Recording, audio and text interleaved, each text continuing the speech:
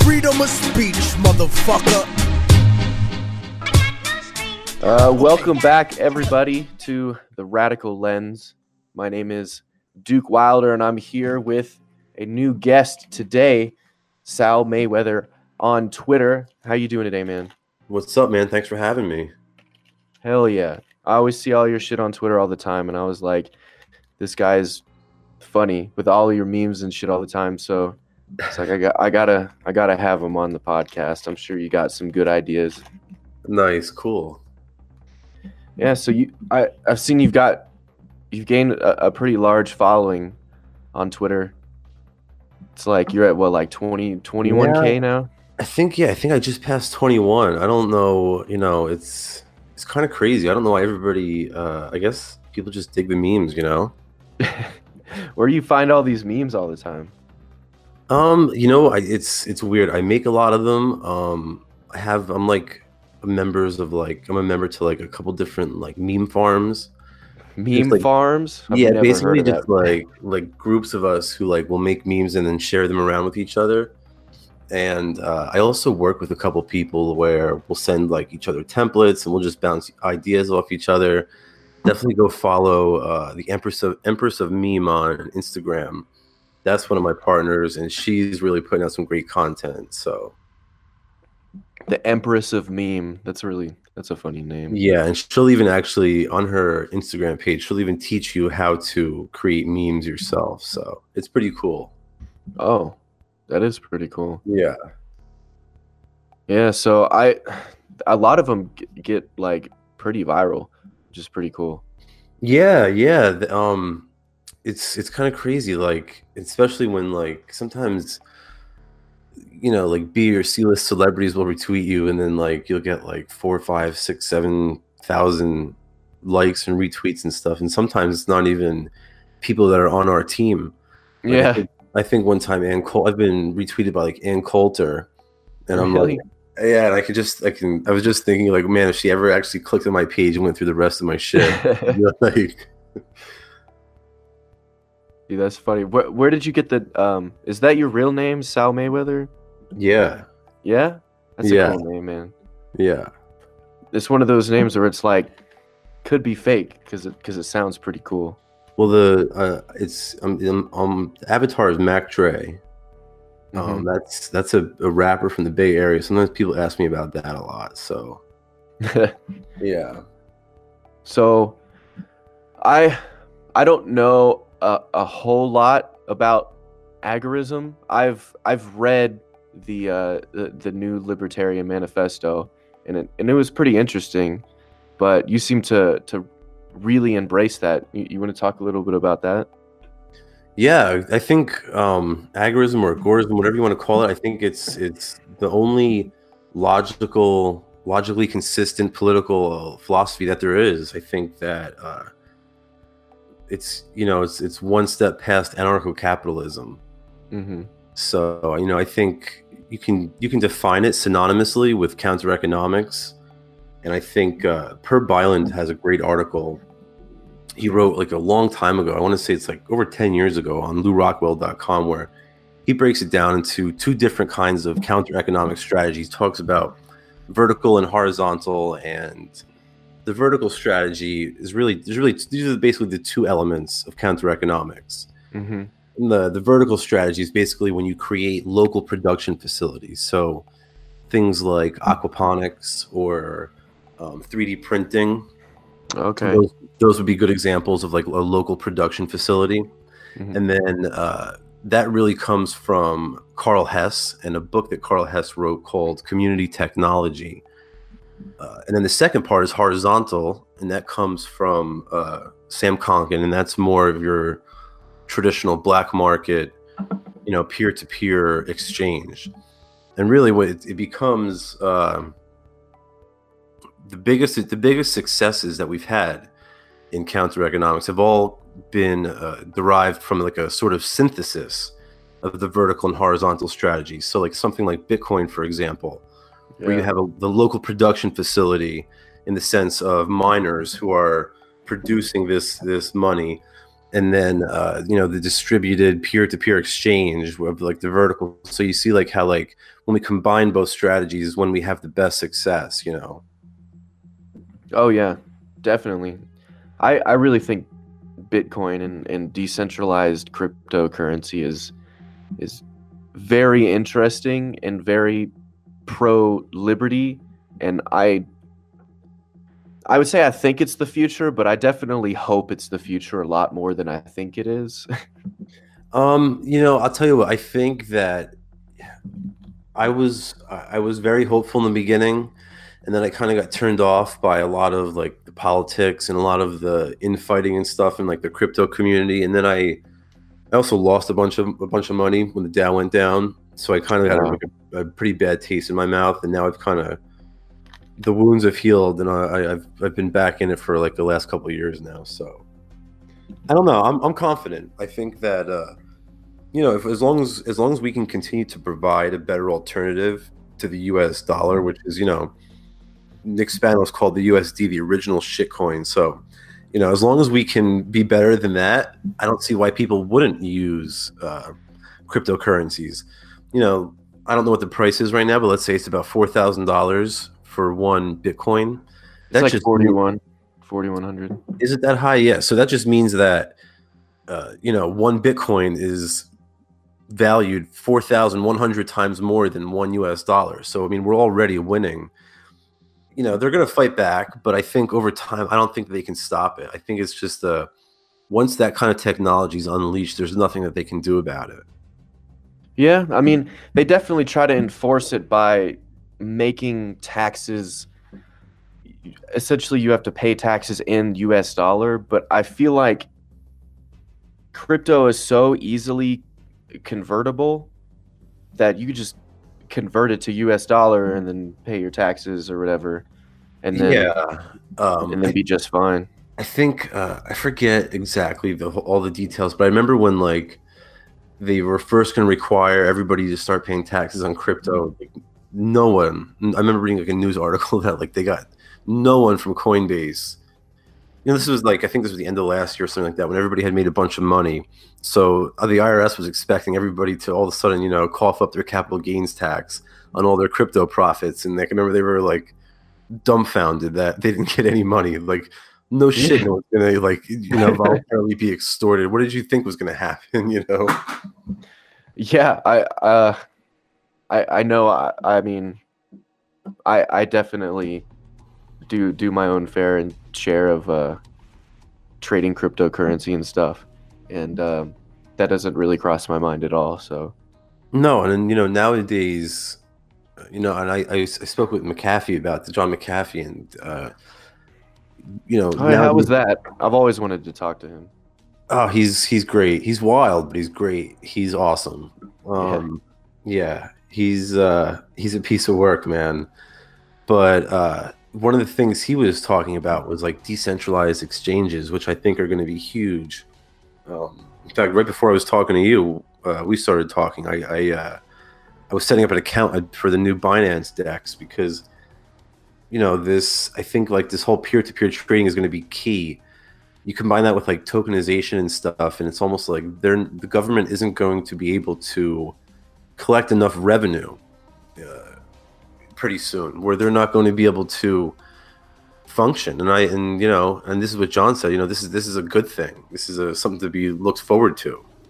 Yeah, I mean, it's like it's undermining the state, allowing them to just kind of like their power to just kind of fizzle away instead of trying to do some kind of overthrow type thing, because that obviously never works when you just try to. Exactly, and that's like the whole essence of agorism, right? We want to undermine, we want to subvert, we want to provide cheaper and more efficient alternatives to these goods and services, the provision of which are monopolized by the state, and we can do this at a cheaper cost and a higher quality. So, if we just let the market work, people are going to choose, the agorist over the state provider any day of the week. Oh yeah, And like if you think about it, like really, the state has set up these cartels all throughout the economy. So like we see the banking cartel, and Bitcoin is almost like the alternative to, and not just Bitcoin, any cryptocurrency is almost like an alternative to the US dollar. And, we already spoke about how that's more valuable, but then also things like, and this is something that I've been talking about a lot lately, was if you look at like FINRA, right? FINRA is essentially a cartel. And, Rothbard spoke about compulsory cartelization and how, these industry leaders will get together and instead of compete, they'll all agree to fix a price. And in a free market, this doesn't last because somebody's going to get greedy, and eventually they're going to lower the price to try to gain an increase in the market share. Right. But then they step into the state and they have the state maintain the cartel in a compulsory fashion. So like another example of that would be like FINRA, which is like just a cartel, a giant cartel of brokers, where I think it's like, or a little bit over 4,000 brokers.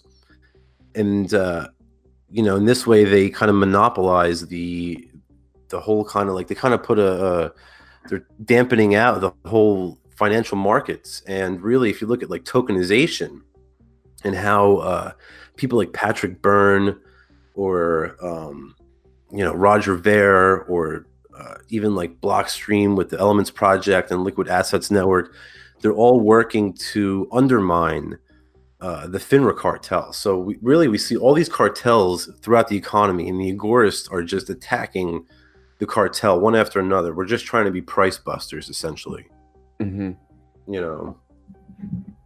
Yeah.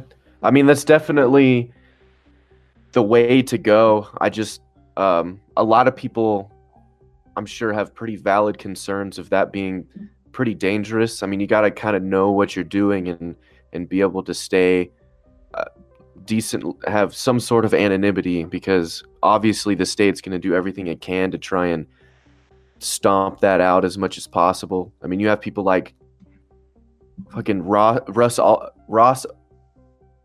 Albrecht, who 2 life sentences just for providing a platform for people to trade things. But since it was like stuff that would normally be illegal, it's like, okay, we're going to put you in jail for 2 life sentences, even though he didn't even participate in any of the trading. He just provided the platform.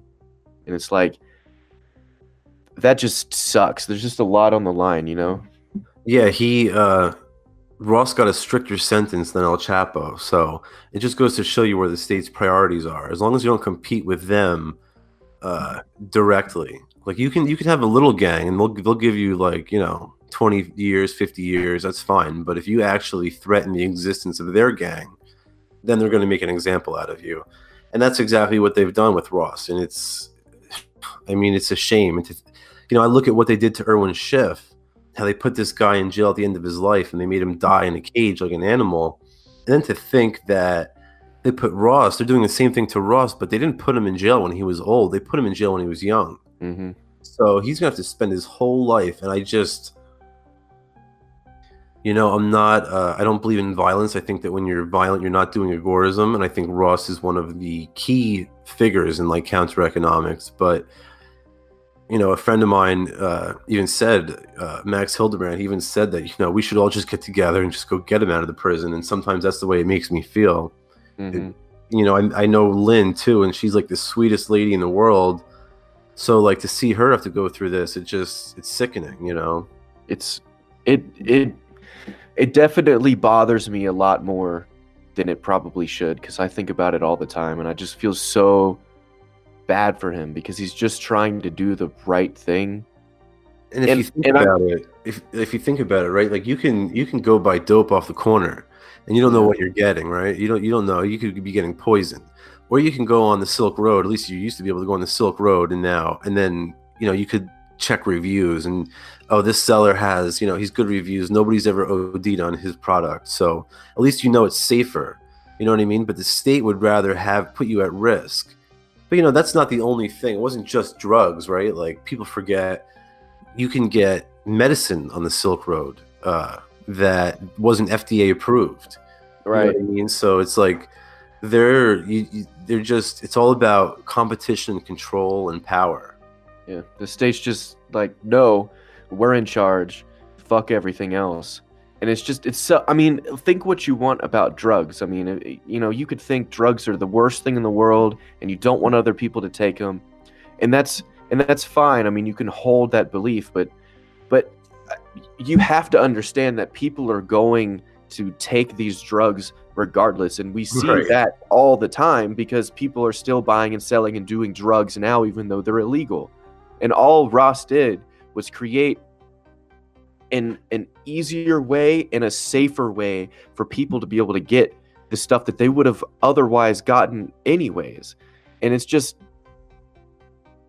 like people claim that they have their views about drugs because they care about other people, when in reality, their views that they have on drugs are making it worse for the very people that they're trying to help. You know what I mean? Well, yeah, they've been indoctrinated by the public schooling, well, the public camps. I mean, it's just, you can't even call them schools at this point. But yeah, they've been indoctrinated into believing that you require the state to tell you what's good for you. It's really sad. It really is. But I mean, I guess you just have to keep hoping that, one day, hopefully Ross, catches a pardon or something, events turn in his favor. But it's mind boggling what this poor guy's going through. It's just so sad that, I mean, we just gotta kind of sit here and then just hope that the state allows him to live. Well, that's just the thing, I mean, and that's the whole point of agorism. Eventually what we're going to see happen in the counter-economic revolution, eventually we're going to see private defense agencies, or PDAs, pop up. And what's going to happen is these are going to compete with, not only they're going to compete directly with, police services, but they're going to actually protect people from the police. And when that comes, I think that's going to be one of the key turning points in the counter-economic revolution. But those PDAs might end up being the same people that end up freeing Ross Ulbricht. I mean, we never know. How soon do you see something like that happening? Who knows? It's so difficult to try to time all that stuff out. A lot of it depends on, the health and stability of the state. If the state collapses, I could see these protection agencies popping up a lot sooner. And, a lot of economists like Peter Schiff say, we're only like 5 years or less away. But, you look at there's a good book, Snow Crash. I believe it's by Stevenson, who, don't quote me on the author, but yeah, Snow Crash. And we're basically, that's what the whole book is about, these little private enclaves. And you see, for example, instead of the Colombian drug cartels become Colombia, or the mafia becomes this whole entity. And it really just shows you how people will, when the state does collapse, people will turn to the market for protection, for transportation services. We don't need them to ruin our life, and make things more expensive and inefficient. Yeah, no, I totally get what you're saying. I feel like there needs to be a large shift in public opinion, because a lot of people still, the way Larkin Rose likes to put it, they still believe in authority and still believe in the state. So I mean, even if we're able to undermine the state in these ways and stuff all the time, you just, people are still gonna gravitate back towards that. So I feel like the message needs to be spread a lot more to get that out of people's minds before any type of real change can happen. I mean, people do crave authority because they are sheep and they've been indoctrinated. But that's the beauty of agorism, is that it doesn't matter, right? It doesn't matter if your neighbor is still a slave, if their eyes are closed, because once you accept agorism, then boom, you're automatically, that's the beauty of it. You've liberated yourself immediately. Mm-hmm. Once you decide that, look, I'm not going to, that's the thing, we're not sovereign citizens, but once you decide hey, I'm not going to comply on A, B, and C, you increase your own freedom, right? If you grow your own vegetables, you're some of those rules and regulations and the FDA enforces aren't applying to you. right? If you go to Home Depot and you build your own shotgun, maybe the ATF's rules won't apply to you. You know what I mean? Who knows? Who knows? Hmm. But that's the beauty of it, is that you're instantly liberated. Yeah, I mean, you're definitely individually liberated, but we would also have to convince such a large population to do that, to really enact any kind of change, because the state, I mean, it's just going to see individual people and try and crack down like they did with Ross. Well, Ross was really ahead of his time, I think. But if you look at like on a much more gradual scale, like if you look at for example, amount of disputes that have been settled via arbitration rather than going through court services, the amount of suits that have went through private mediation have increased. You know what I mean? Yeah. As a total proportion, the amount of people using Bitcoin obviously has increased over the years. The market always wins. The market will always find a way to defeat the state. People, like I said, they're not going to choose to pay more and get less. So as long as we can keep providing better services, then we're going to win. Even if you look at like the legalization or the decriminalization of pot, but then they slap like a 200% tax on it. So people Right. just go right back to their dealer. And, the black market always wins because we provide a better quality at a cheaper cost. You know what I mean? And yeah, it's not an overnight process, but, J. Neil Schulman wrote a book alongside Knight where he really lays out, and he wrote it with Konkin too. He really laid out the whole process of how that's going to look. Okay. Yeah, I mean, now you can get that. I think it's for free, and there's even a movie with like Kevin Sorbo, the dude from I think it was like Hercules or something. oh, well, sweet. Yeah, People have to check that out. So yeah, I mean, I definitely would like to see a lot more of this happening all the time. I mean, I'm definitely trying to do my part, at least on the cryptocurrency side. I know a lot of people's view of cryptocurrency is a little flawed. A lot of people kind of look at it as more of like a stock that you buy into and then sell later on, and not as a currency to use. That's a huge problem. A huge problem in the crypto space. And I think, I don't gain any friends when I say this, but I think a lot of it has to do with the whole, BTC versus BCH debate, the whole block size thing. Because, Yeah. I hate to say it, but, the BTC camp, you look at them and it's like, I don't know. I mean, is it going to work as a payment system? I hope it does. But right now, I think there's a lot of issues that they have to overcome. And you look at like the BTC community, and what they're saying is like, well, it's more of a store of value. And say, okay, well, we go back to the white paper. And literally, the first line of the white paper says that Bitcoin is supposed to be a peer-to-peer electronic cash. Yeah. So, I mean, I've really been gravitated much more towards like Bitcoin Cash or even like Ethereum, because I'm really excited about like the Internet of Things and stuff like that. But even Ethereum, I've got reservations about like layer 2 scaling and stuff like that. But like I said, I'm not like a blockchain developer. These are just my opinions as like a crypto anarchist, I guess you'd say, Yeah. Yeah. Have you listened to what's his name? Cody Wilson talk at all with the one who, Cody, the defense distributed? Yeah, he's great. That whole crew of anarchists down in Texas, they just do amazing work down there. Have you heard about all the shit he's going through with the law? Yeah, right. I call it the Assange strategy. It's when your enemy has you beaten and you have no moves left to make, you just try to frame and discredit them, and that's exactly what the state is doing. Because they tried to stop him from releasing the files. They couldn't. He released the files. Then they told him that he couldn't sell the files, so he went back to just giving them away for free. And then they just decide, oh well, we'll just But you know remake. what he did? He put him on there and he said, "Pay me as much as you would like."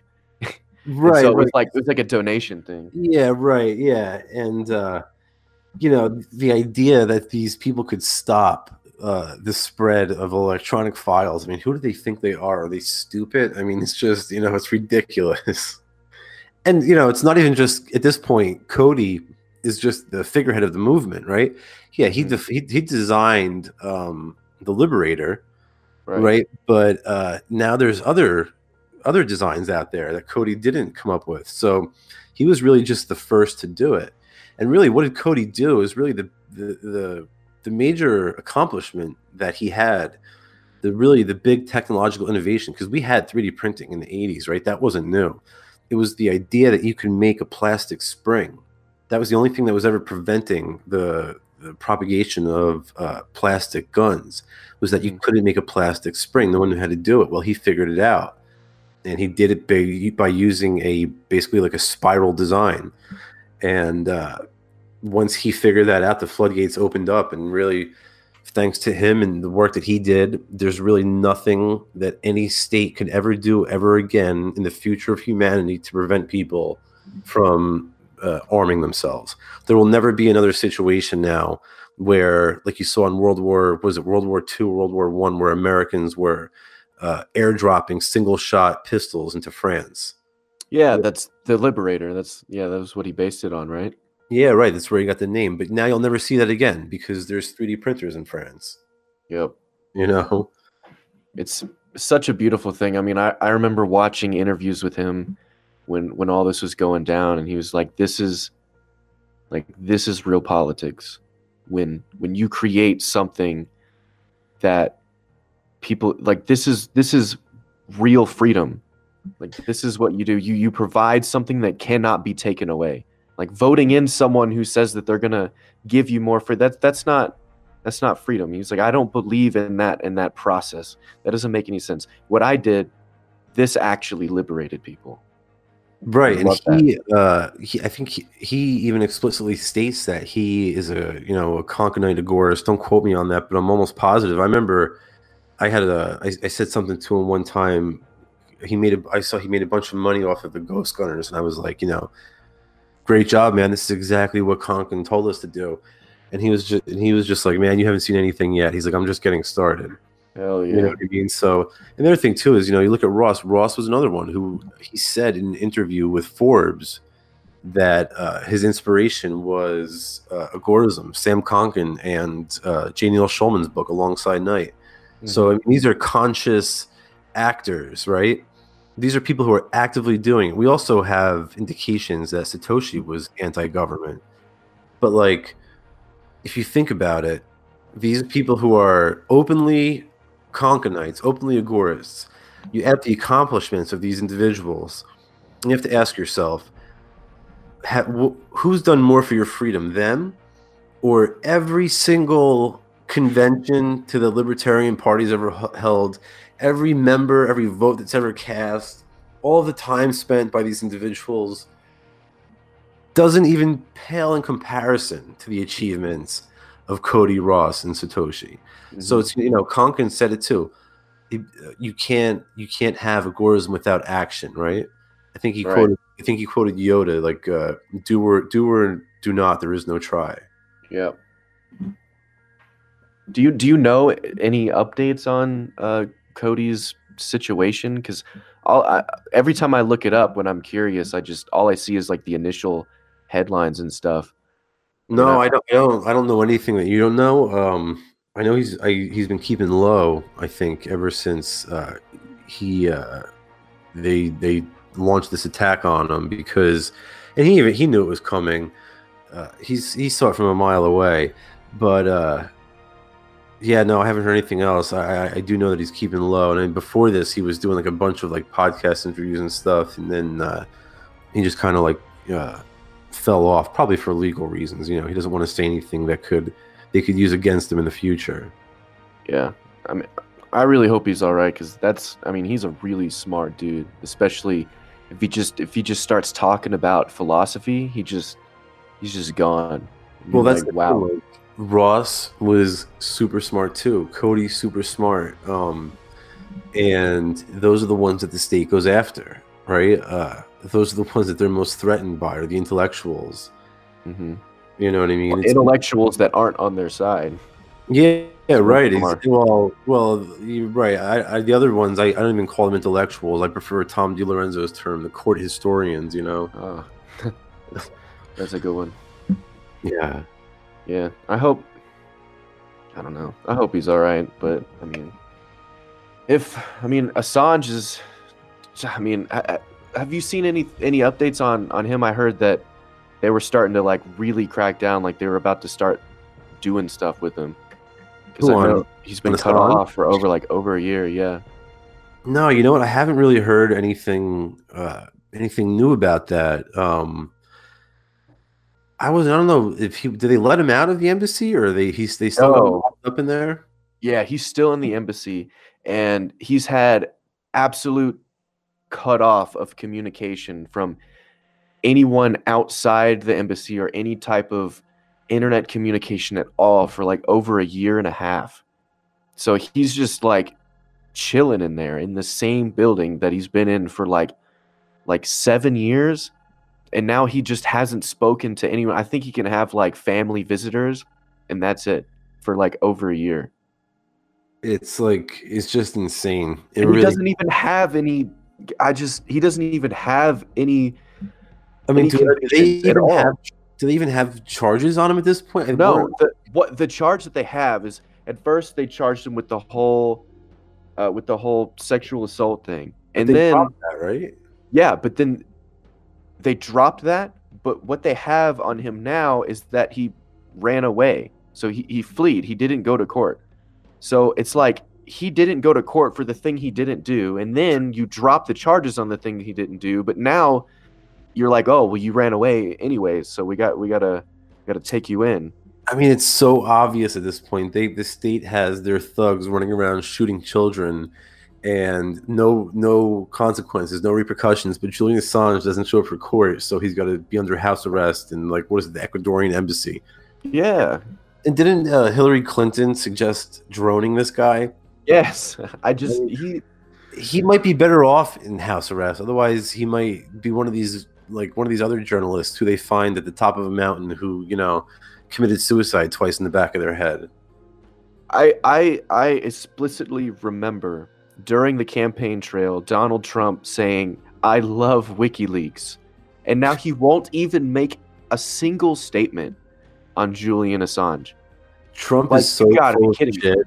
The guy he's so full of shit, and I think it's so pathetic how his followers just they can't get enough of it. And the same is true, obviously, of the Democrats and Obama. But the guy just straight up lied through his teeth. Like, the NRA is supporting a ban on bump stocks at this point. I mean, what is going on? And freaking, so when all that stuff was really in the limelight with Cody and in the Liberator, the NRA just did not make a statement at all on the whole situation. And it's like, if you truly believed in the right to bear arms, how can you not say anything about that? Yeah, they are so clearly just political and nothing else. I'm a bit more conspiratorial. I think that I honestly believe I've seen them do worse. I mean, we all have seen governments do a lot worse than this, so it really shouldn't be unbelievable. But I really think that groups like the NRA are plants. I think that the state put them there to try to redirect our energies, right? They want us to, they want the libertarians to waste their money on donating to the NRA, right? It's just what they're doing is they're redirecting our efforts and our resources into unproductive efforts. Does that make any sense? Oh yeah, no, I definitely see that. I mean, every dollar the NRA has ever spent did nothing compared to Cody inventing that little plastic spring. It just you don't know what's real and what's not real anymore, because it's just, you hear that and it's like, yeah, probably. And that's crazy. Like, Yeah, and it's the same can be said across the board. Across the board, who has done more? When we going back to like Ross and the Silk Road and drugs, and how I was saying like about reviews and how you could make sure your dope was safe and stuff. Like, who's done more to protect drug addicts? The DEA or the FDA or Ross Ulbricht? I mean, the answer is clear as far as I'm concerned. yeah, what the hell does the FDA even do? Like, just keep people from taking medicine? They just want people to die. They're just hoping. It's really, again, cartelization of industries and stuff like that. You look at how many drug companies, we could probably name them off the top of our on two hands, probably. You might not even. And really, that constriction of the supply is exactly what these corporations want. That's why they're buying off senators and congressmen like horses at the track. And you have politicians that have the audacity to suggest more government control over a problem that is so clearly the government's fault to begin with, that I just don't even like. How does it not implode on itself? And it actually, like, it will, like, eventually, but they can't keep it going forever. Eventually they can't. It will implode. Like, that place that Bernie Sanders always talks good about, their healthcare system, like, just Finland, I think, just completely collapsed. It's like, there's a reason why. Just right. Just look more than just Fox News and MSNBC. Just look further than just the top layer. Like, actually understand what the implications of what these people are trying to do, because it's so important. I mean, you even have the freaking Yang gang with Andrew Yang talking about just giving everyone $1,000. Oh my God. Like, how on earth? That takes like 10 seconds of thought to understand that that's fucking insane. How can you? I don't even think you need 10 seconds. Just the idea, once someone says $1,000 a month for free, it's like, okay, that's batshit crazy. Of course, I shouldn't consider that as a reasonable option. But then, like, I think what happens is people think it's funny, right? And they're like, oh, we're gonna get the bag, and we're gonna secure the bag, Yang Gang, right? And they think it's cool, but then they go and look at some of his other policies and like gun confiscations, like mandatory vaccines, like crazy kind of stuff. And it's like, all right, guys, it's not funny anymore. It's not funny anymore. It's kind of fucking crazy and scary. And he literally, I saw him tweet this the other day. He was like, I am going to provide everyone with a free subscription to HBO Go so we can all watch Game of Thrones together. And it's like, okay, like that. I swear to God, he literally tweeted that. And it's like, how much is that? Like $15 a month? It's like, how different is that than just giving everyone $1,000? Like, it's really not that much different, because they could just spend $15 on an HBO Go account. So they're just, at this point, they're just buying off the voters at this point. Yeah, I saw someone. So I tweeted something about Andrew earlier, because he said, "Oh, it's just so completely obvious that." He said, "Giving every American adult $1,000 a month is so obvious a fix to our rampant income inequality that it will happen very quickly. It just needs more of us to wake up to our own power." And I quoted that tweet and I said, Andrew, why just stop at $1,000? If it's so beneficial to the economy to give people money to spend with, why not just give everyone $1 million? That would be cool, right? Everyone a millionaire? And it's like, how is that? How is that any different? And someone was like, well, at least he's not trying to buy votes with like free healthcare or all these huge programs. And it's like, how? This is so obviously buying, but he's just giving you money at this point. He's offering you $1,000 check for your vote. I mean, what could be more obvious?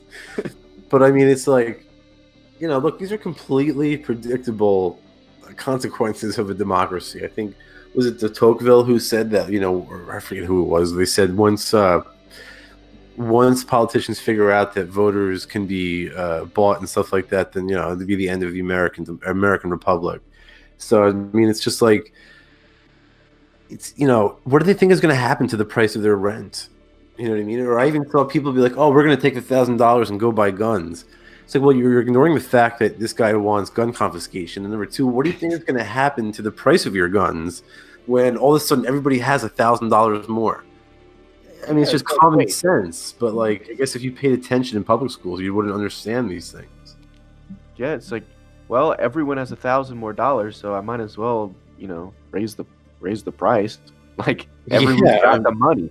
It's like, where is the money even coming from? I mean, it's coming from everyone. If everyone in America gets $1,000 and it's paid by taxes, you're essentially just getting back the money that you just gave him. I don't understand. It's like people always use that meme where you got like a surge protector just plugged into itself. Yes. I mean, that's literally what it is. Yeah, right. I just don't understand. I mean, you even have people like Joe Rogan who are like, yes, I think this is a good idea. And it's like, come on, Joe, you were supposed to be kind of reasonable here. I know. And then I think yesterday, Joe went off the rails again. I don't know when you're going to put this out, but we're talking on Saturday? Was it Saturday, Sunday? Well, a couple days ago, at least, he was talking about, pray with somebody on, and the guy was like, yeah, private roads are awful. And Joe's like, oh, that's crazy. What a ridiculous idea. And it's like, I thought you were a good guy. So we just need a real freaking libertarian to go on his podcast and be like, look, Joe, we need like a Larkin Rose to go on there and just make him. Well, we've had Peter Schiff has went on there. Peter Schiff is like a radical anarchist Austrian. That's right. Super well versed, obviously, in economics, and he went on there and just killed it. But you're right. I would love to see like Walter Block go on the Joe Rogan podcast, or even like Hans Hoppe. You know what I mean? Yeah, that would be a killer. Well, the thing that I really like about Larkin though is that he puts it in a way that makes you feel like you already knew it. That it was like, wow, this is so obviously common sense and just completely ridiculous. How have I been thinking about this my whole life the wrong way? Yeah, he's great. He's great, Larkin. Or we could have like a Jeffrey Tucker. I love the way Jeffrey talks because it's just like so compassionate and like loving, and it's just like, hey man, the state just kind of sucks, and you're like, oh, you're right. Tucker is one of my favorites. I'm actually in the midst right now of trying to get him on the podcast to do an episode on crypto economics. Oh, that would be awesome. I met him in Miami at the Bitcoin conference a couple months ago, and he's awesome. He's just a great guy. He's as smart as he sounds. He's just awesome, and he gave one of like the best speeches at the conference too. So, yeah, big fan of Jeff. That's who we need to get on Joe Rogan's podcast. That would definitely. You're right. He would really resonate with Joe, I think, because Joe really seems to resonate with people like that for sure. He's very good at explaining things too. Mm-hmm. Jeffrey Tucker, he's got that way where he can kind of lay things out for you, where even if you're completely new, if you're a 5-year-old, you understand what the point that he's making. Okay, he's like, no big deal, little guy. We'll just start over. And like, right. I got you. I'll explain all of this in full. You're good. And it's like that's such a nice breath of fresh air. Listening to someone talk like that, and because a lot of the anarchist community can be very like upfront and in your face and like, hey, you're fucking stupid, and like, I mean, they're right, but that doesn't really resonate with a lot of people because they just get very defensive when you're very aggressive right off the bat, and I'm definitely guilty of that because like shit makes me mad and I'll just kind of start ranting, but that's not always the best course of action to try and change people's minds.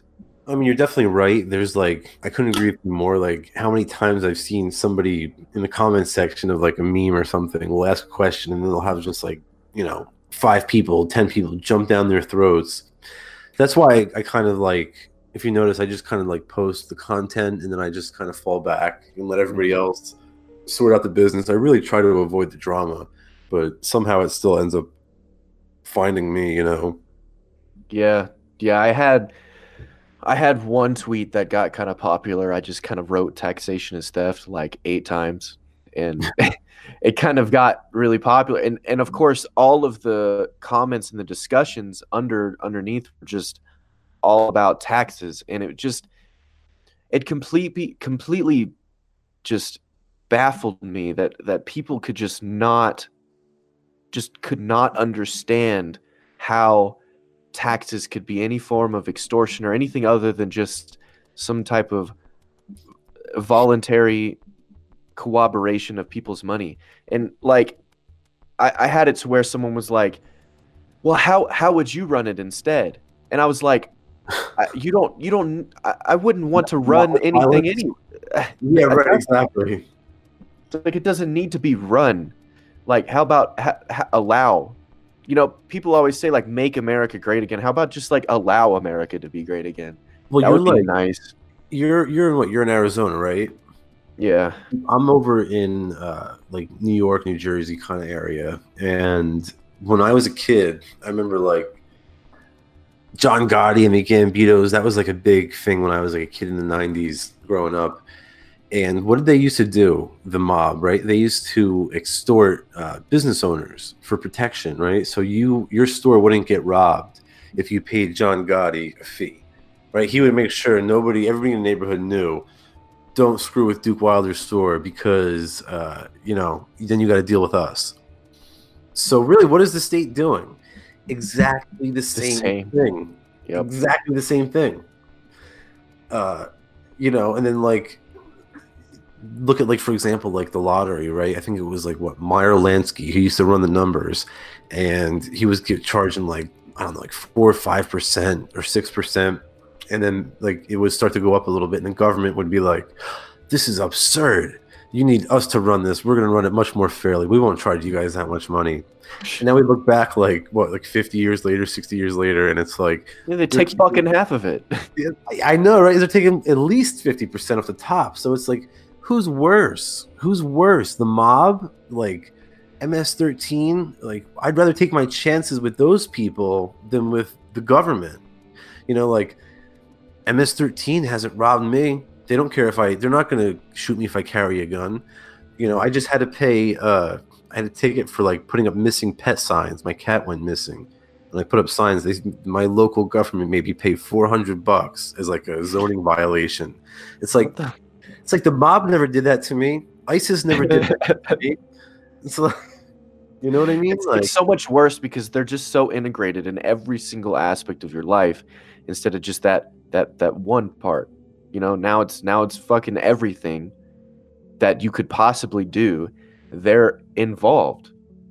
And it's just, dude, like how much water you flush down your toilet is regulated by the EPA. How big your toilet is. Yeah, the water that comes out of your faucet that you give to your children is medicated with fluoride. Doesn't matter if you want that medicine or not. You're taking it. It's like we literally are their property. That's how they treat us. I had one guy, so he was like, how can taxation be theft when you don't even own the money to begin with? And I was like, what do you mean by that? And he's like, well, the government allows you to use their currency that they create. And I was like, whoa, wait a second. So you're saying that we actually don't own any property and the government owns it all? Like that's pretty radical, man. Like that. Pretty Marxist. It's funny because like they tell you that you can't use gold, right? That the US dollar is the only currency. So they tell you that you have to use it. And then you're like, you understand like the conundrum? It's like they're telling you that you have to use this currency, then you should be thankful that they're letting you use them. Yeah. It's like it's like good for them letting you fucking use this. I don't understand. And like even when I responded, I was like, okay, if I was literally made if I was made president of the United States like tomorrow, like to be honest, like a lot of people like people with our ideologies would be like, yeah, I would just like step down immediately, or I would, do something like this. Like what I would do is I would just do absolutely nothing. And then I would just address the nation every single day. And then just like teach about like the non-aggression principle, and then just why like the belief in authority is ridiculous, and just wait until like my term is over, and then hopefully people would like be a little more educated at that point. Yeah, I don't know. I think I'd either resign or I'd go like full on Saddam Hussein and like start arresting Congress and like the Supreme Court, throw them in jail. They'd probably disband the ATF, DEA, free all the people in jail for victimless crimes. I'd make all the troops come home, throw the generals in prison. I'd throw the bankers in jail. It'd be bad. It'd be like a purge. It'd be bad if I got into like the White House. Either that or I would just be like, look, I'm out of here. Let me get Ross out of jail and I'm going home. You know, I want no part of the gang. You know, I'd pardon like fucking 80. Have you seen that shit they're doing to Chelsea Manning right now?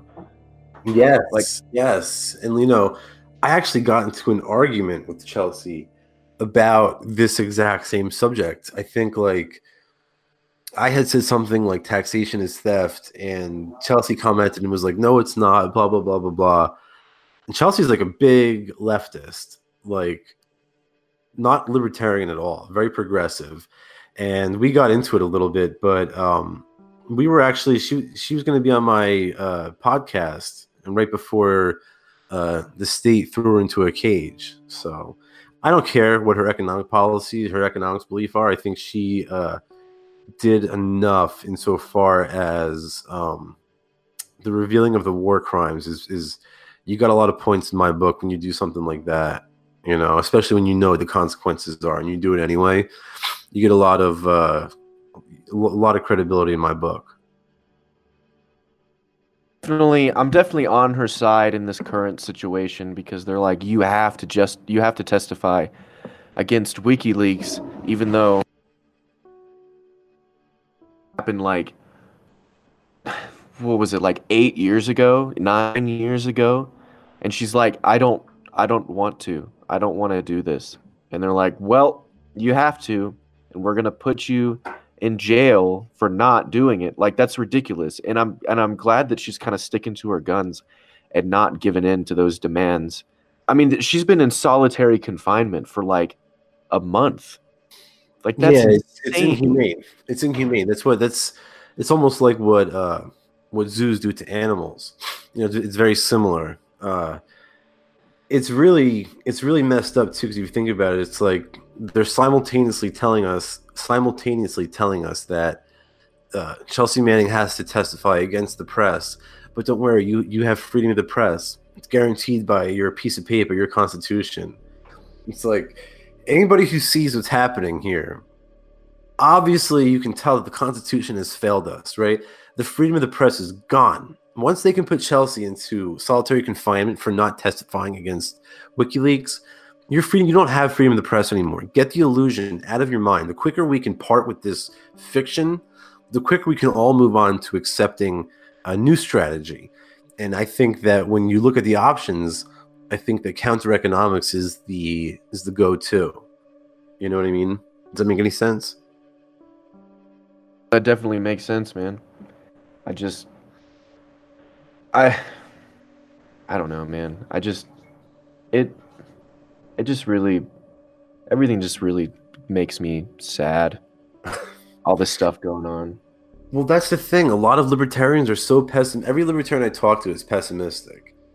I mean, I wouldn't say I'm pessimistic I see everything happening and I feel so bad for everyone, and I just wish it was better. And I am optimistic for the future, because, like, you know, I talk about stuff all the time. It's just when I'm not amped up and when I'm not like actively talking and trying to make a difference, it's like I just sit back and I look at the world and I'm just like, damn, sucks. It does. But you know, as long as we keep our nose down, you know what I mean, and keep going. Yeah. Trying to be subversive, break up these cartels, you know, 3D print, buy a ghost gunner, use crypto, grow your own food, sell that food to others, trade with other people, do what you got to do, work outside of the state's purview, minimize your tax burden, all these different things. There's so much that you could do. Mm-hmm. You know what I mean? That, like, it doesn't, to me, it's like, I'm too busy to be pessimistic. You know what I mean? You're right. You're right.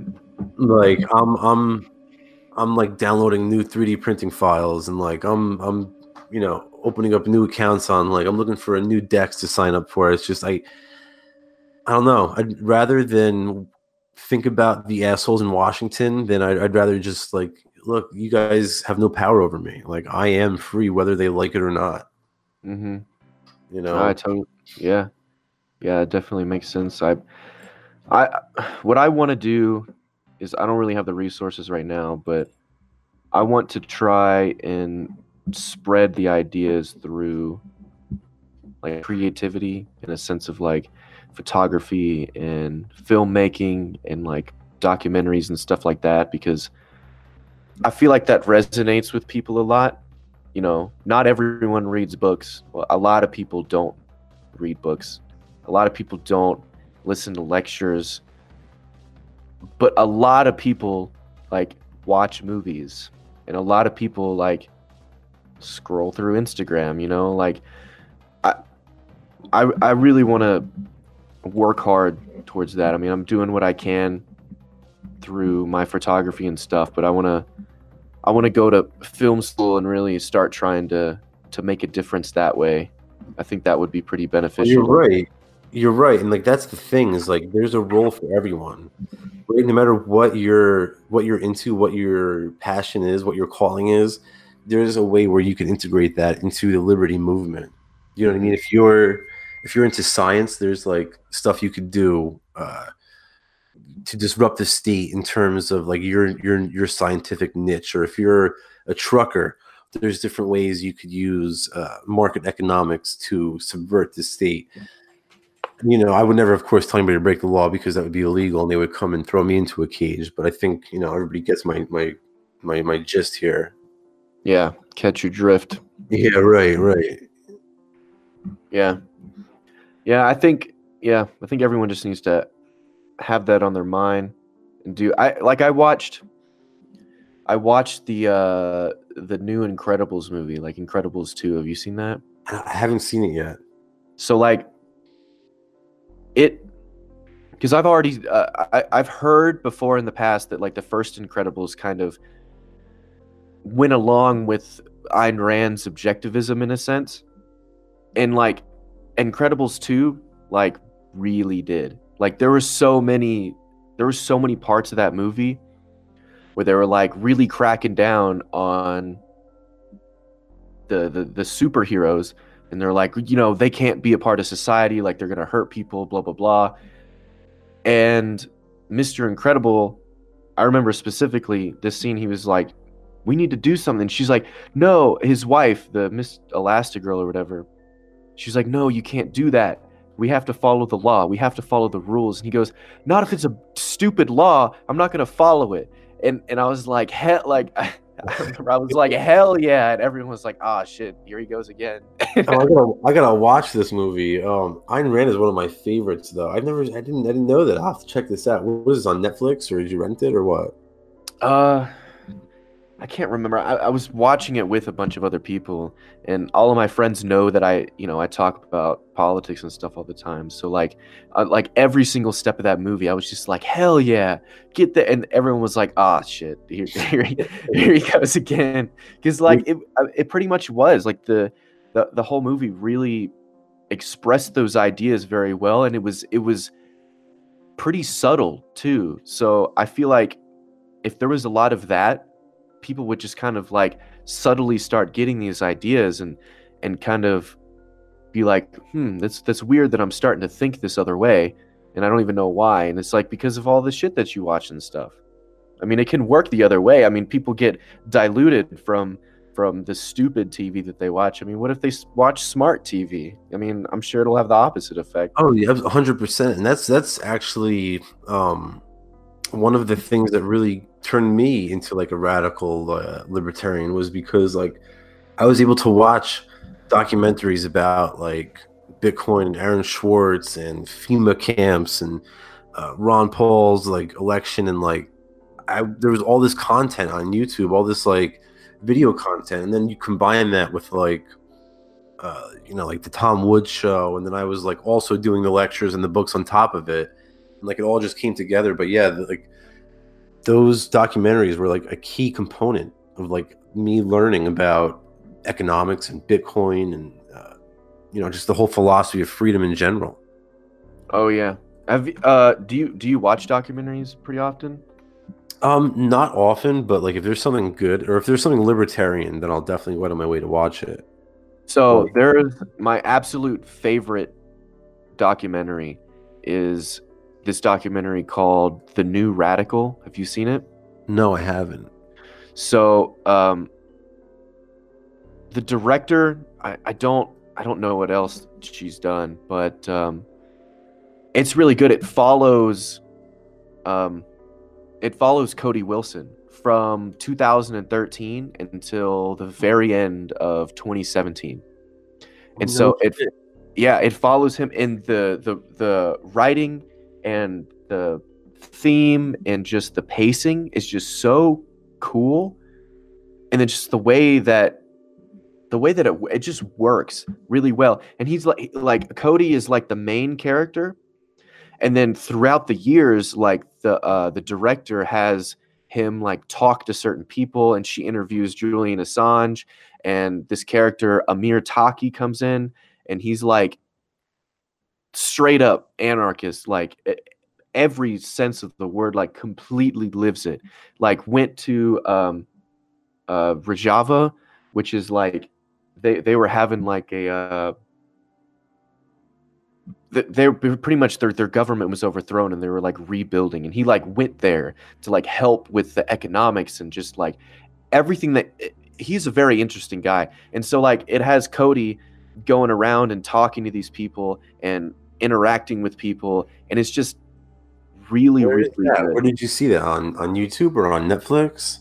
It's on Amazon. It's on Amazon Prime, actually. That's where I saw it. That's what I'm going to do as soon as we hang up. Is I'm going to go watch that then. What is it called?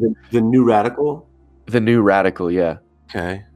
It's so good. Here, I'll read the summary. It said, uncompromising millennial radicals from the United States and the United Kingdom attack the system through dangerous technological means, which evolves into high-stakes game with world authorities in the midst of dramatically changing political landscape. And it's just really cool, and it follows Cody when that sounds like the very beginning. Agorism. Yeah, no, it's actually really cool, and it starts talking about cryptocurrency and stuff because Amir Taki is a huge proponent of cryptocurrency, and so it starts following him, and then Cody starts talking about it, and it's just real cool. And Julian Assange is in it too, and then so you get to hear Julian Assange's opinion about Cody and the 3D printing the guns and stuff like that. Is Julian Assange pro-gun, or is he against it? I think it didn't really talk about that. It pretty much they brought it up because Cody liked to talk about his project as the wiki weapon, and so they kind of brought it up to right and like, hey, he likes to call it the wiki weapon, and then he kind of talks about the state a little bit. He doesn't really give his opinion too straight up, but I really like Assange. I wish that he could speak more because he's kind of really silenced right now. Well, when you go after the Clintons, I mean, he's lucky he's just alive after the whole like Seth Rich thing. I mean, like I said, I'm surprised. If he wasn't held up in the MC, he probably would have been suicided by now. Oh, I mean, you're just one more number. You're definitely right. Count, I wish Donald Trump would be a little bit more grateful to all that shit that came out. I mean, he won the election because of all that stuff that got leaked on WikiLeaks. I mean, come on. Oh, 100%. And like, that's what I think is funny is, everybody suspected that Seth Rich had leaked these emails to WikiLeaks. And then all of a sudden he gets shot and killed in a robbery, but yet his pocket's still full of cash and he's got like a Rolex on his wrist that wasn't taken. So what was robbed during the course of this robbery? And then they said, well, oh no, but then it wasn't Seth Rich where Julian Assange got this information. It was the Russians. So it was really, it's like, to me, it seems like, and then of course, Julian Assange put out, what was it, like a $20,000 reward for information leading to uh, any information regarding like the murder of Seth Rich. Like, why would he put out a reward like that if Seth Rich wasn't his source? You know what I mean? Of course, as a journalist, he can't reveal his source, Right. but if it wasn't Seth Rich, he wouldn't be motivated to put out that kind of reward.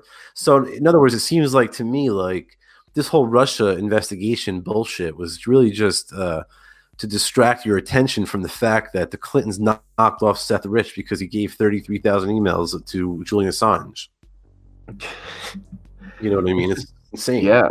Yeah. No, I definitely know what you're talking about. I think WikiLeaks is very important. I think WikiLeaks needs to continue what it's doing because it at least puts the state on its toes, and it's like, okay, maybe we need to be a little bit careful about what we do because shit might come out, because there's a very, very highly reputable company that could release it, Right. and we'd be fucked. I mean, Hillary Clinton was like, yeah, none of this is true, and people were like, yeah, bullshit. We at least know WikiLeaks is very reliable. So like, But like, look how we don't believe you.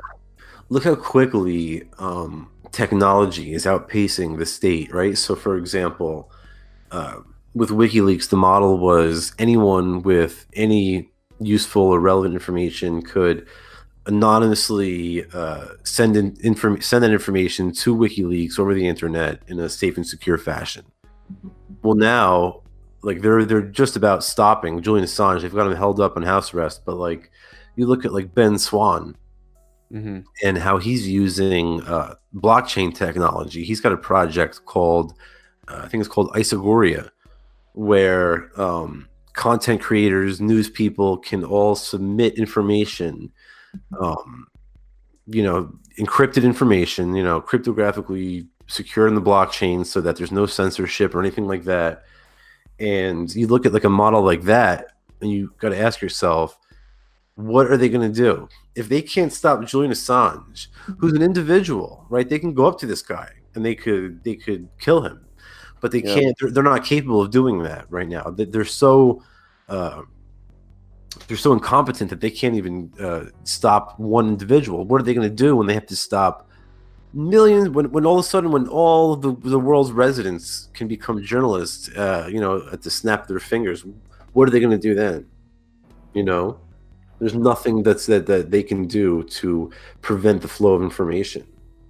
Yeah, I'm so incredibly glad that, like, I saw this on a meme, but it was like, if the government had come in and started regulating the internet back in the 80s when it started, like, we would still be using dial-up now and be thanking the government, like, hey, the internet wouldn't exist without the government, and it's still freaking dial-up. I mean, that's exactly what would happen, and what does happen when the government gets in and starts regulating things. There's like no innovation. Well, like, at all.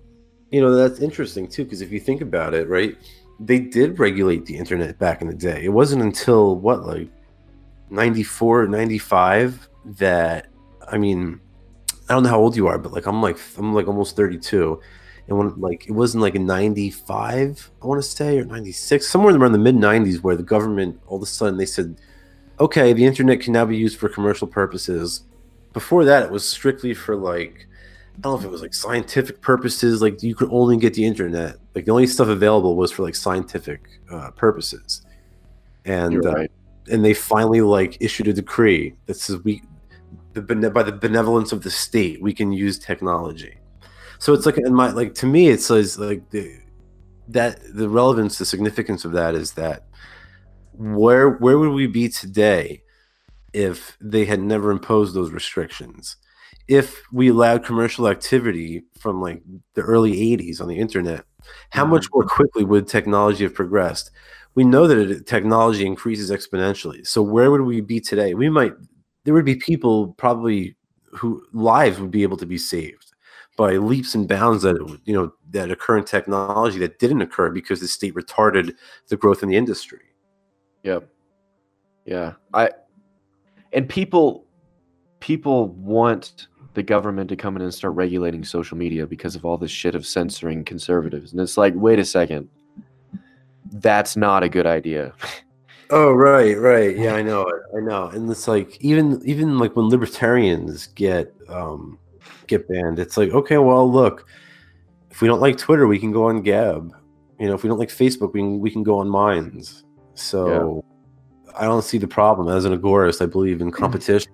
The market is always right. They're going to determine who the best actors are. Yeah, you're totally right. I wish people would think about the implications of the implications of the things that they say before they freaking say them, because that's just such a bad idea that a lot of people hold. And even the president, he's like, hey, how about you stop censoring conservatives? And it's like, hey, it's not your place to fucking give your opinion on this, bro. Didn't he suggest, the guy's such a lunatic. I mean, I may be wrong. But didn't he suggest like they start like a state news agency, like have in China or some shit? Like, what the fuck is wrong with this guy? I was walking around in the mall over where I live, and there was a sign promoting that there was a guy announcing his kickoff for a congressional run for the place that I'm at. And so I was like, I want to go to this. I want to see what the fuck this guy talks about. And he was a Republican. And I show up, man. And of course, I'm like the youngest person there by far. And I've got like short sleeves on, and I've just got like a shit ton of tattoos. And everyone's coming up to me thinking I'm just like trying to crash the party. And I'm not. Like they're like interviewing me. They're like, oh hey, like why are you here? And I'm like, yo, I'm just trying to watch, man. I'm not gonna stand up on the stage and start screaming at people. Like, how are they going to win elections when they like that's the attitude they have towards newcomers? I mean, the whole concept to me of party politics is just absurd. It just doesn't make any sense. Really, I mean, again, we go back to the idea of cartelization. What is the FEC, the Federal Election Committee, then really just the device by which the two parties have cartelized control over the state? Like, if you think about it. Whereas normally like the two competing ideologies would have to actually physically fight over control over the government, they've really just come to an agreement. They've established like a set of rules by which, like, rather than actually go to war with each other, the Republicans and Democrats, we're going to agree to a system where every 4 years people are going to vote, and we both agree to accept the outcome of the vote regardless. This way, we can minimize bloodshed of our people. It's really just a sick and disgusting system. It really is. It is, and it's so tribal at this point that the guy that I was listening to talk, he was like a strict constitutionalist. So like, I mean, he had more principles than about like 95% of the politicians that hold office right now, which isn't saying much like at all. Because, I mean, I still was able to just completely just jump hoops through this guy's policy positions and stuff. But all the people there, I mean, there was like old ladies wearing like Trump socks and just this, man, I felt so bad. There was this old man, like really old, and he was wearing like this button-down shirt that had like an eagle on it and like the Constitution, and he was wearing like this American flag hat, and he was just like gung-ho, ready to help everyone out. And it's like, man, like it's just brainwashed all the way till you're fucking 90 years old. And I was doing my best. I mean, the first thing they did was pray. And I swear to God, this guy talked more about his religion than he did running for office. I mean, he was like, thank you, God, for putting in this government. And I was like, man, this is so bad. And then we said the Pledge of Allegiance, and I was like, just standing in the back. I'm like, I'm not doing this shit. I'm sorry. That's the prayer to the state, the pledge. Yeah, they did the prayer to their God, and then they did the prayer to their state, And then he stood up there and had the audacity to be like, I hold the Constitution, at this high regard, but we need to build a wall. And I'm like, yo, wait, what the fuck? It's like the Constitution is so important, but we're going to have to seize your property without due process of law. And that was the only thing that he had in common with Donald Trump. I mean, they would disagree on every single other policy position, but everyone in the crowd was like, hell yeah, he supports our president and blah, blah, blah, and all this. And it's like, you have no idea the positions that this guy is taking. And I was like writing down questions and all this.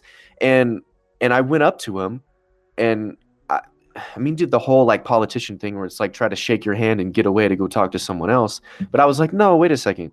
And I asked him what he thought about like alternate currency. And he was like, oh yeah, that's real cool. And like, I definitely like that. But, I think the US dollar needs to still stay like the forefront of world economics. And I was like, okay. But you're a constitutionalist, obviously the Constitution talks about, it was like, yeah, I was like, the Constitution talks about Congress only being able to have the power to coin money. And he was like, yeah. So no, like paper money. And I was like, oh, okay, so yeah, you get it.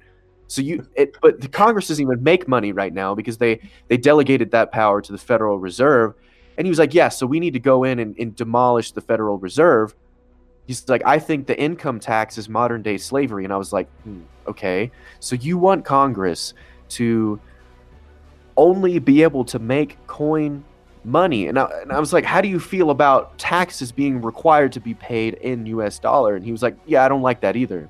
And I was like, okay, so you want the dollar to still be the forefront of world economics. However, you want the US dollar to only be able to be made as coins only by Congress, and you don't want to require it to be paid with taxes.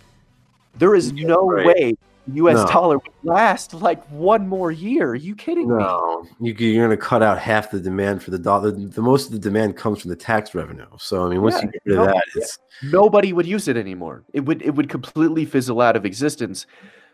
But he's a strict constitutionalist. It's like, but people don't read into it like that. Well, Walter Block says that the constitutionalists, according to him, there's a spectrum of libertarianism, and the constitutionalists lie on like the far end, like they're like the least libertarian of us. And but according to him, they still are our allies, and like you have to include people like Ron Paul in that camp.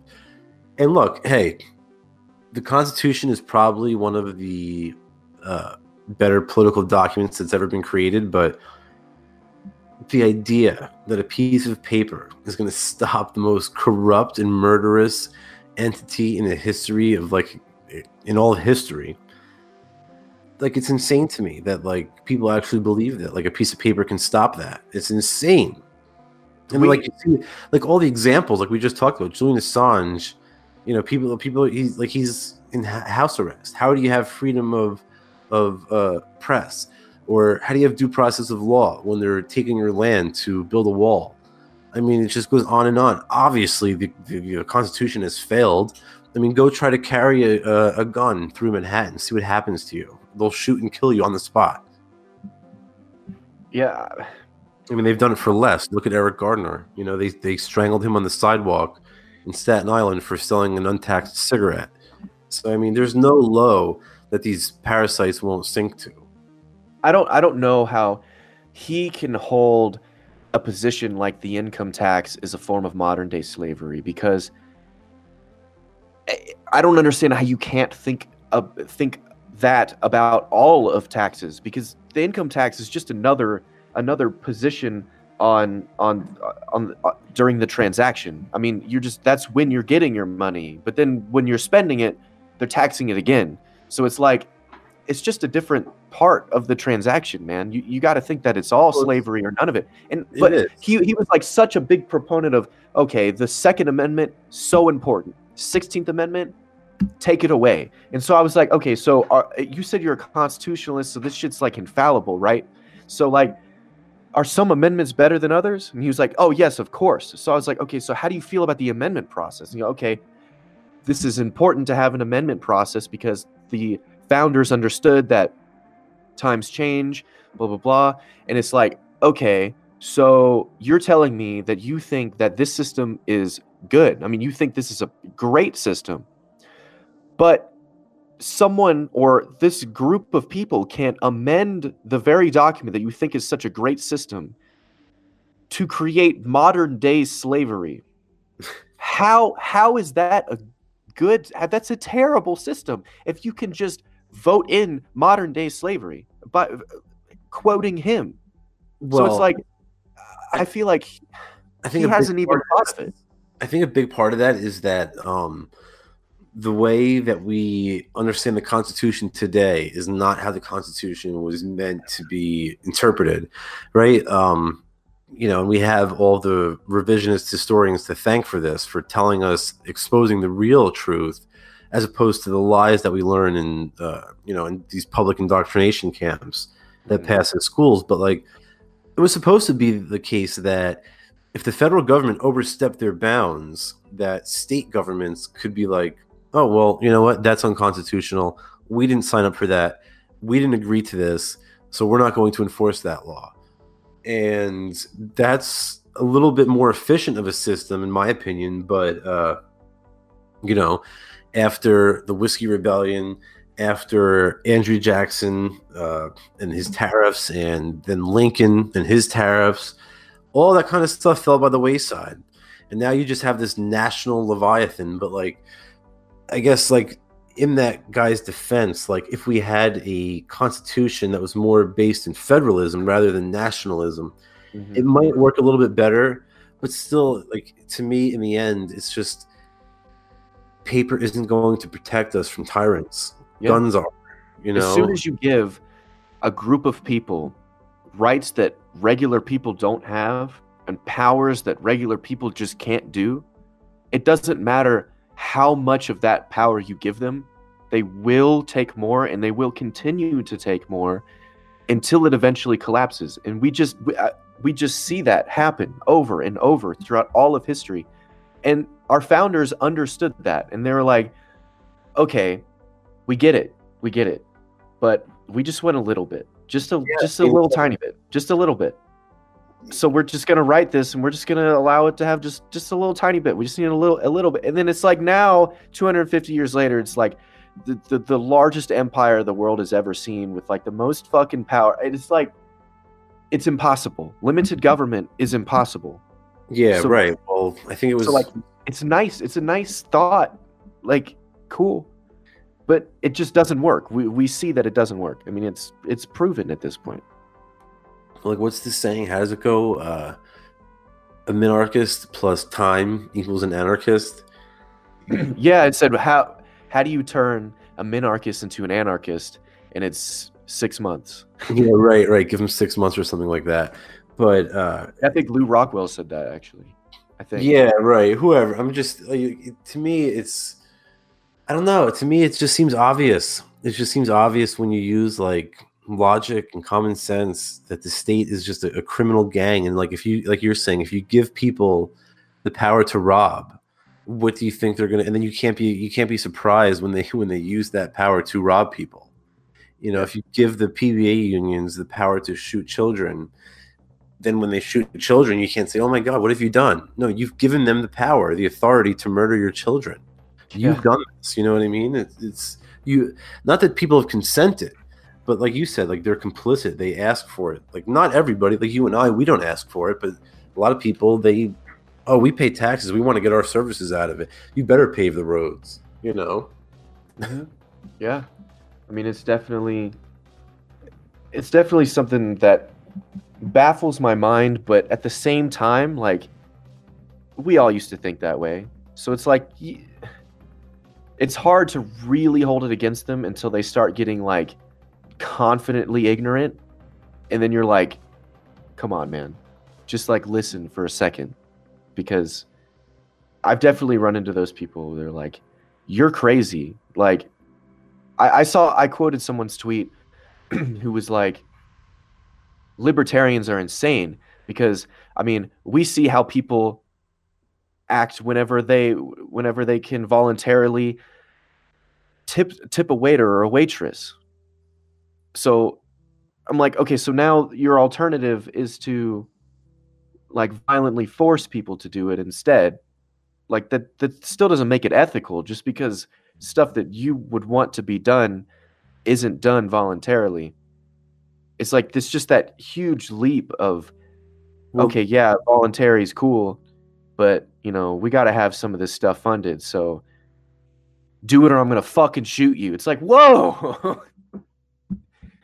I was just reading Bastiat, and he likes to talk about what he calls legal plunder, and when it becomes easier to do legal plunder, as in like being able to like legally rob people, or as in like taxation and stuff like that, when that becomes easier than actually working for it, then everyone is always going to gravitate towards that, which is what you always see. Like, yes, it's easier for me to just cast a vote to steal from my neighbor than it would be for me to just go out and get a job, which is why you have people that are just living off of the welfare system, or even politicians that are like, man, I could just go get a regular fucking job, but you know, I'll just run for office, or I'll just stay a public servant in freaking quotes like Bernie Sanders for like 37 straight years. I mean, this dude has literally held office for 37 years. or how something about like that. Yang Gang? Yang Gang is a good example of that. Yeah.